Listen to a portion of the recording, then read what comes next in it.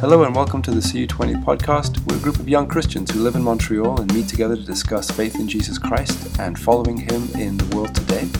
We're looking at the moment at a series on the fruit of the Spirit found in the book of Galatians chapter 5. Today we look at the fruit kindness and goodness. Hope you enjoy the podcast.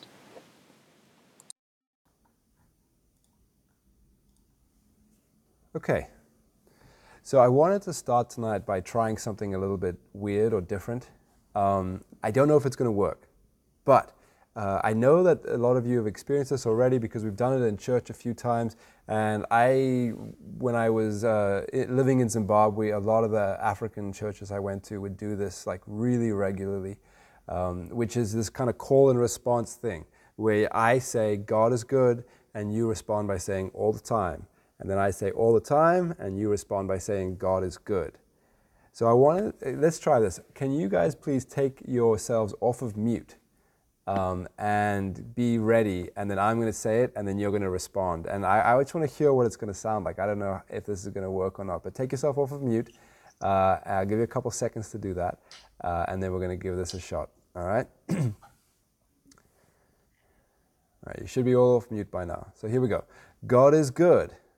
All the time. All the time. All the time? God is God is good. good. Hey, that was pretty good. Let's try it one more time. The second time was way better than the first time. All right, here we go. 1, 2, 3. God is good. All the time. All the time. God is good. Awesome. I love that. That was really cool. All right, you can put Should yourself... we do the Don Moen song now? No, I don't know if that would work so well. It could be a bit of a mess. But that sounded really cool. Thanks, guys. Thank you for indulging me in that. There's something that is important and I think powerful in dwelling on simple, sturdy truths. I love dwelling on the simple truth that is still so comforting, and the truth is that God is good. And we, I think, so often jump very quickly to other things, but there's an importance about settling ourselves on just thinking about the simple truth that God is good. And a simple truth like that can really give a great sense of warmth and comfort in a strange world. And we are living in a strange world, and any sense of comfort is really needed at the moment. And so that is something that I want to draw your attention to as we begin tonight, that God is good. And that small little word good can really pack a punch of meaning and of richness when we just think about the fact that God is good. And the goodness of God is a foundational truth upon which other things are built. It's an axiom in that sense. Like it's something that underpins all of what we know about theology, branching out from that, the fundamental reality that God is good. And the goodness of God can be affirmed in simply asking a question. And I think it's a question that's simple, but a lot of people might not really get it at the first. And the question is, can God do anything? Can God do anything? And the response that most people would kind of knee-jerk reaction towards is, well, yes, God can do anything. God is God. But actually the answer that the Bible gives is no. God cannot do anything. There are certain things that God cannot do. For instance, God cannot sin. God cannot lie. God cannot change. There are things about God that are limited in that way, and this points to the fact that His goodness is a fundamental truth of who He is.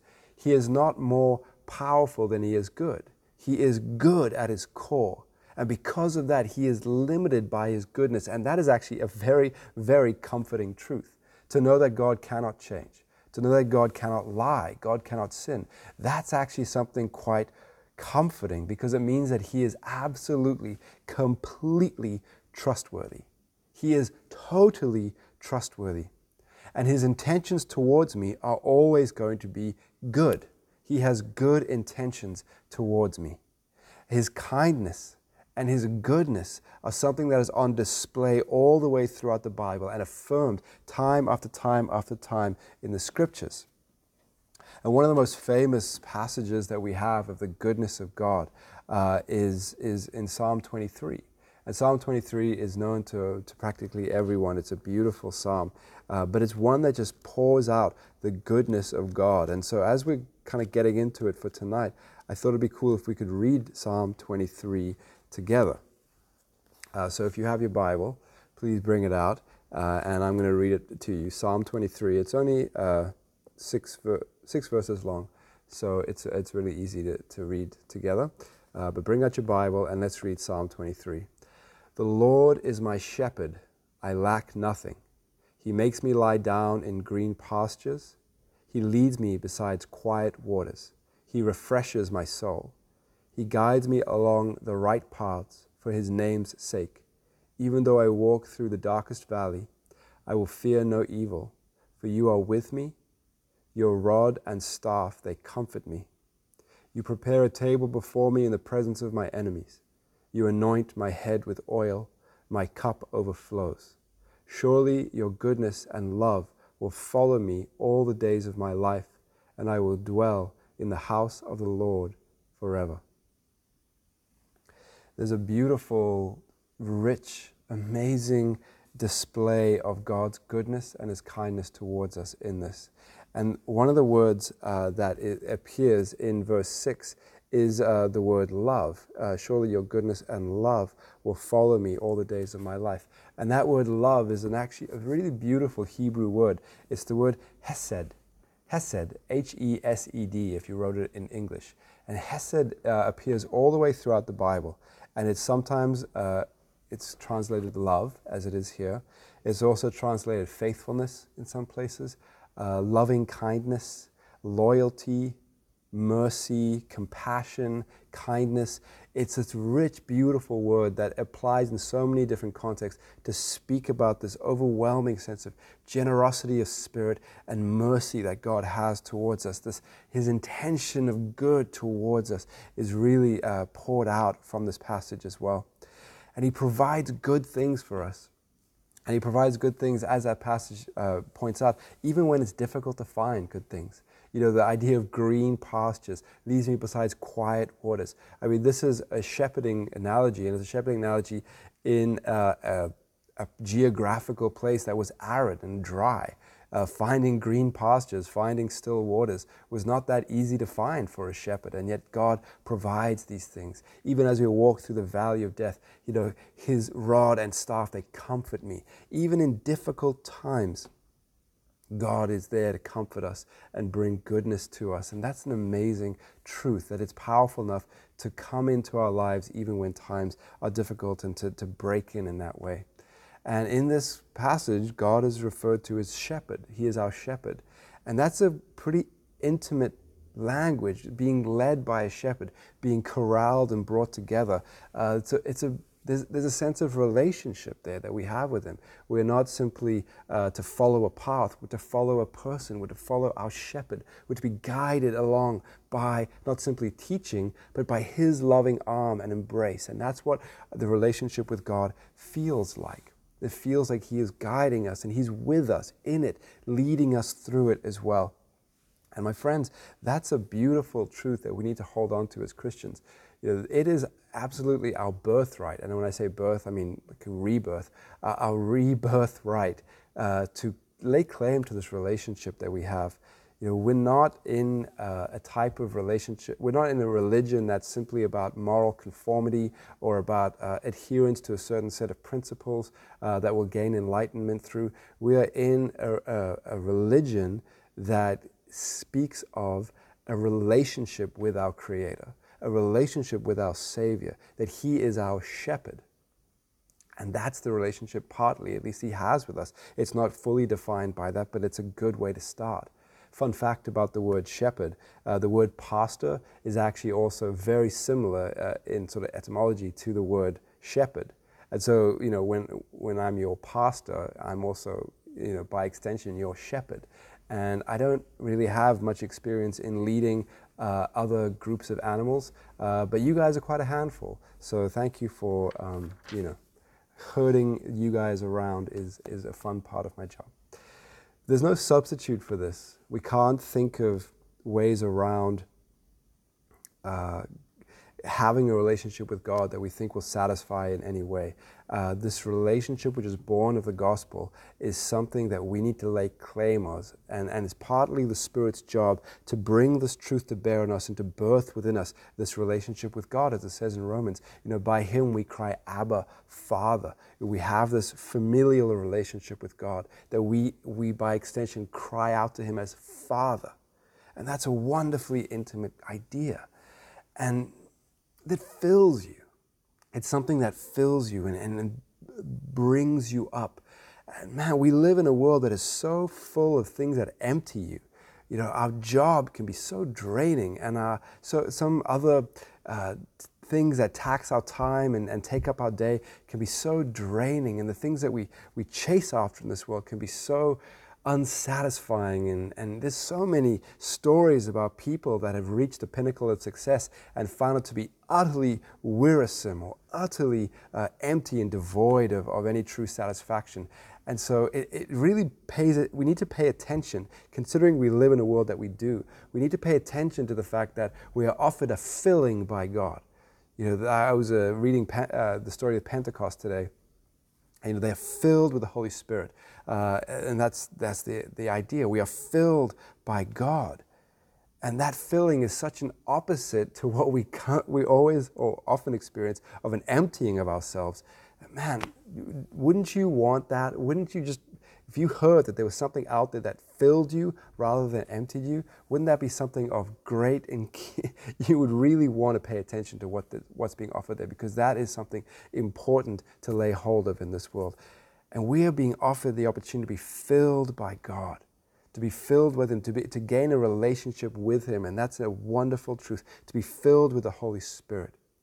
And that is the work of the Holy Spirit. As the word fills us, as the Spirit fills us, we change as a result.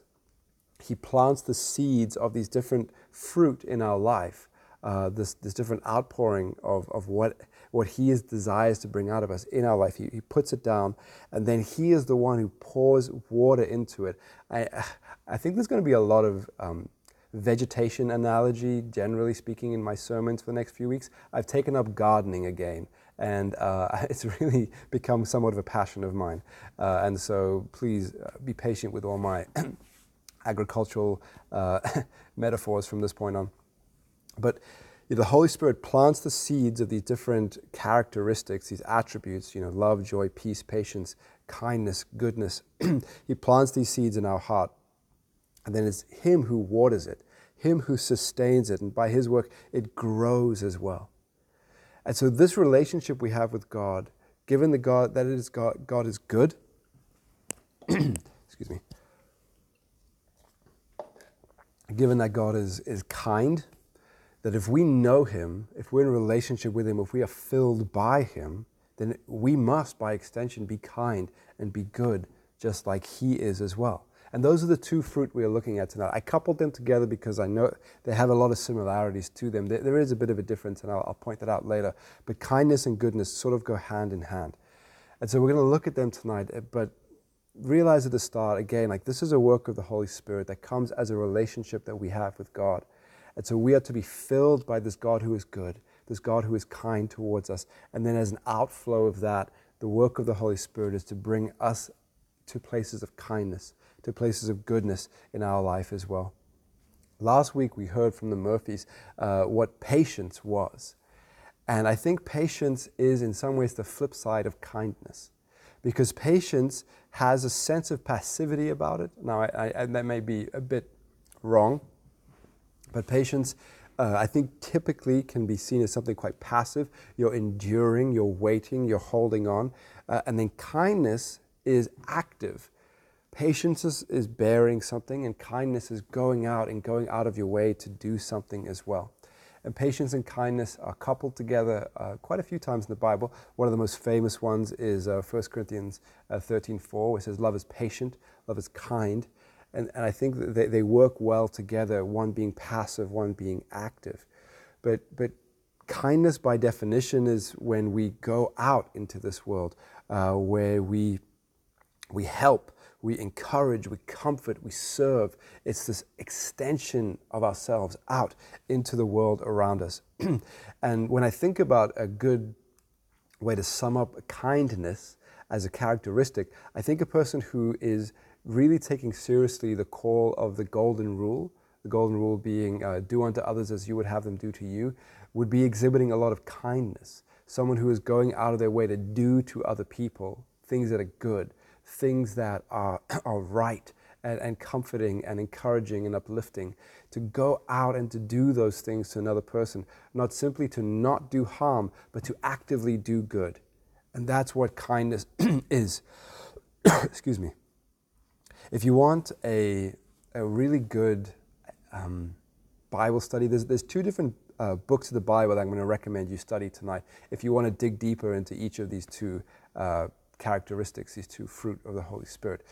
If you want to learn more about kindness, I think a good book to study in the Bible would be the book of Ruth. Ruth is a beautiful story of kindness. It's the story of the kindness of Ruth initially, and then also the story of the kindness of Boaz as well. And really read that book alongside a commentary as well, because there's a lot of cultural bits and pieces and nuance in that book that you will totally go over your head unless you're listening to experts who have unpacked the culture. But when you read the book, it is really a story of kindness, and they're both beautiful examples to us as well. And when we think about kindness, we shouldn't think of it simply as actions, but as a character. We should, if it's a fruit of the Holy Spirit, be kind by nature. We have a characteristic of kindness about our lives, and so the point would not be list all the different ways that we can be kind, and then we'd go and do those things. Kindness is so situational that really it takes a certain character to do it consistently in life. We must be kind people, not simply seek to do kind things. And I know it's splitting hairs maybe at that point, but what we should be interested in is developing a habit of kindness. And how do you know that you've developed a habit? I think, and this is generally true of all things, how do you know when something has become a habit to you? And I think you know that it's a habit when doing it seems more natural than not doing it. So, for example, exercising. You know that exercising has become a habit to you when the idea of actually going to do your exercises for the day feels far more natural to you than just simply not doing them. And that's when you know it's developed into a habit. And kindness should become a habit to us, that when we see opportunities to be kind, it's far more natural for us to do them than to not do them. They almost just come up as instinct within us. And Jesus displays this as well. When you look through the Gospels, this is fascinating to me. When you look through the Gospels, it's really interesting to see how often stories come up that are interruptions into what Jesus Christ was doing. That Jesus will be going somewhere or doing something, and something will come as an interruption to what he's doing. And the way he deals with it shows beautiful kindness. Some of the most well-known stories that Jesus Christ, that we know in the Gospels, come as interruptions. Think of the woman who was suffering chronic bleeding and reaches out to touch Jesus, and that was an interruption. He was on his way to heal a young girl, and she interrupts what he's doing. A lot of the healing stories, the healing of blind people or lepers and things like this, happen as interruptions. As Jesus is going on his way, he is interrupted by these people, and yet he heals them. The story of the woman who anoints his feet, it's an interruption. He's having a dinner, and she interrupts him. And so often these interruptions are done by what people would consider the undesirables, those who, society has outcast. And yet you see the way that Jesus deals with them. It's an interruption. It's by people who society would deem undesirable, and yet he always seems to have time for them. He always gives them his attention, gives them his help. And that to me speaks of a beautifully kind character. It also deeply convicts me, and I don't know if it does for you as well, because it convicts me because I hate interruptions. I absolutely hate interruptions. I want my day to go a certain way. And so, for instance, if I'm traveling on the metro and I'm headphones in, eyes down, I give off the vibe, don't interrupt me, don't come and talk to me. I have no interest, I have no openness towards anything else. And also when I get, there's so many times in my life that I'll walk past a situation or see a situation in which I have a thought within me, oh, that person could use some help. Or I wonder if there's anything I can do to help them. And I'll make an excuse. Usually it'll be, oh, I'm too busy, or, oh, not today for one reason or another. But I'll make an excuse to do nothing. And I'll walk away from a situation that I haven't done any harm to the person, but by ignoring them, I also haven't done anything kind. I haven't done anything that would be exhibiting any kind of kindness or love towards them at all. And so I'm going to confess, I see that I have a long way to go in this regard, that I haven't really fully at all developed the habit of kindness in my life because, yeah, it's not natural. It's not by instinct that I reach out to people to help them, or if I see situations and I jump to go and serve others. And that's a convicting thing for me as well. What was helpful to me in discovering what the definition of kindness, I kind of rediscovered it today. I was pointed to the book of Colossians. And in Colossians chapter 3, there's two verses that kind of coupled together give us powerful motivations to be kind to others. Colossians chapter 3, the first verse we're going to look at is in verse 17. And it says this, "And whatever you do, whether in word or deed, do it all in the name of the Lord Jesus." Do it all in the name of the Lord Jesus. And what that means, like in the name of, if you think of, just break that idea down. If you're doing something in someone else's name, you're doing something on their behalf. And really what that means is you're acting on behalf of Jesus. And so what would Jesus do in this situation? If you have that thought, okay, in this situation, what would Jesus do? And then you go and do it, you're acting on his behalf. You're doing what he would do in that situation. And that's what we're being called to do it in the name of Jesus. And so when we get into situations, the first thought is, if Jesus was here right now, if it wasn't me and it was Jesus instead, what would he do? And then, not only that, which is a powerful enough motivation in itself, we'll also find in verse 23, just a couple verses down, it says this, "Whatever you do, work at it with all your heart as working for the Lord, not for human masters." So this one tells us that whatever we do, do it with all your heart as working for the Lord. That second truth is that we should do everything as if we are doing it for Jesus, as if the one that is in front of us is Jesus himself. So we're supposed to do something as Jesus would do it, and then we're supposed to do everything as if it's Jesus asking us to do it, or if it's him that is, that we're serving. And so in every situation, it's two questions run through our mind.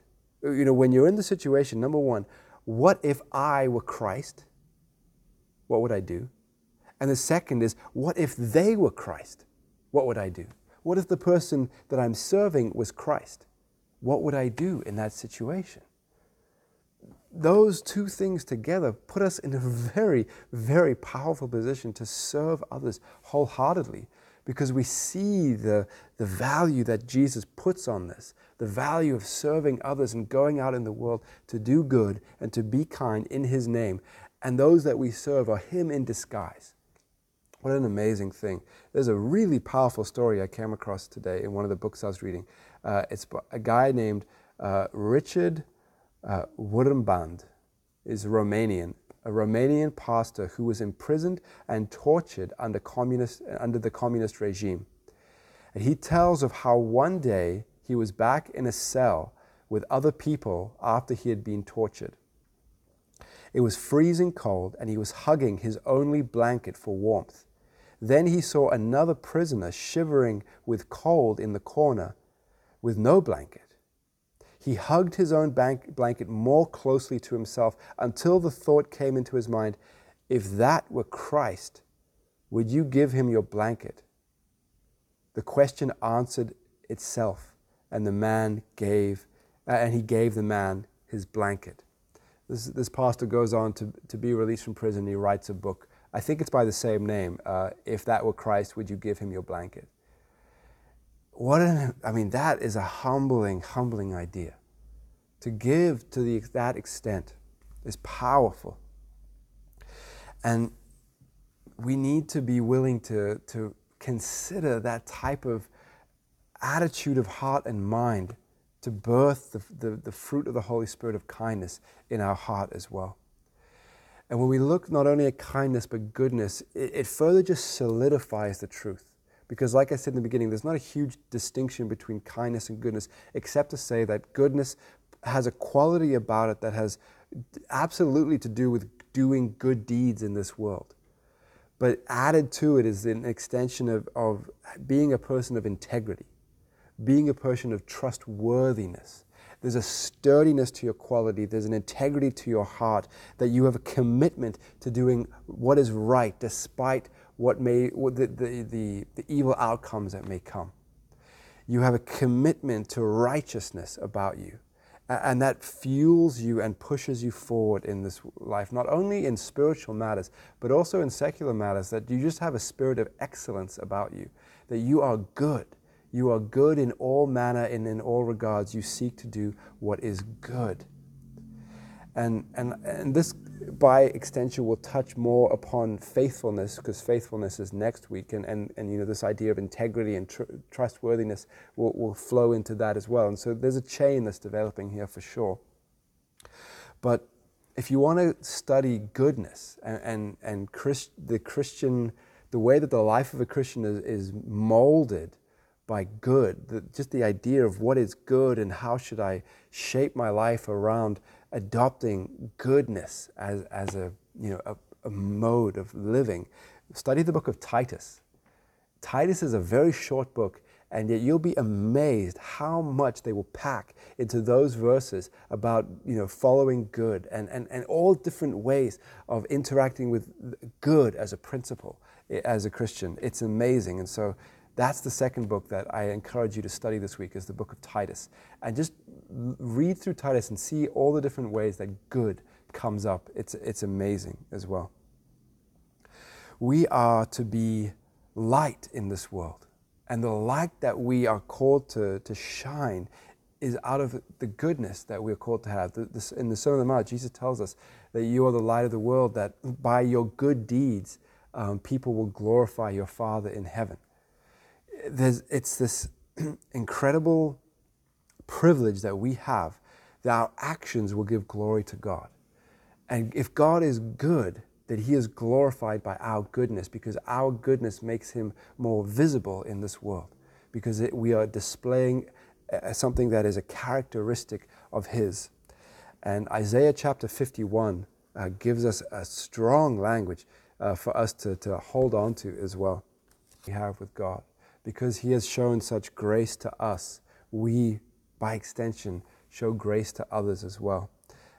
Christopher Wright says this: as people saved by grace, we are to be people committed to being and doing what is good and right in our personal and public lives, in the church and in the world. We are to be trophies of the grace of God. That's an amazing privilege. Think about what a trophy does. A trophy is supposed to display your glory. If you win a trophy, you get it as a way of a symbol of your glory, of your power, of your prowess, whatever it is. We are the trophies of God's grace. Because of His grace, we shine to the world around us, showing the grace of God and glorifying Him. Irenaeus says this: the glory of God is man made fully alive. That is a powerful and amazing truth. The glory of God is man made fully alive. That is what it means to be indwelled with the Holy Spirit. That we have had this filling, and now we have been made fully alive, fully human, and we can go out and do these things. We can be kind and we can be good as the work of the Holy Spirit bears fruit in our heart. Let's pray together. God, we thank you for this amazing truth, and we pray, Lord, that you help us to first and foremost develop this relationship we have with you, and then may we habitually, may we by instinct, may we just by natural extension flow out into this world as light, as salt, as those who desire to do kindness and look for kind opportunities to be kind, those who desire to do good and look for opportunities to do good. We pray, Lord, you help us, and we ask this in Jesus' name. Amen.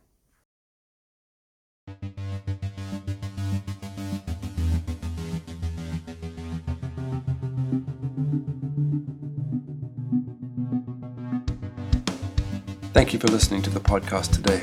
If you'd like to find out more about us, please visit our church website. It's peoplesmontreal.org, peoplesmontreal.org. There you'll find links to our meeting times and our location, find contact information for our pastors and leaders, and you'll find a whole library of sermons and resources to enjoy as well. Thanks again for listening. Hope you have a good day. God bless you.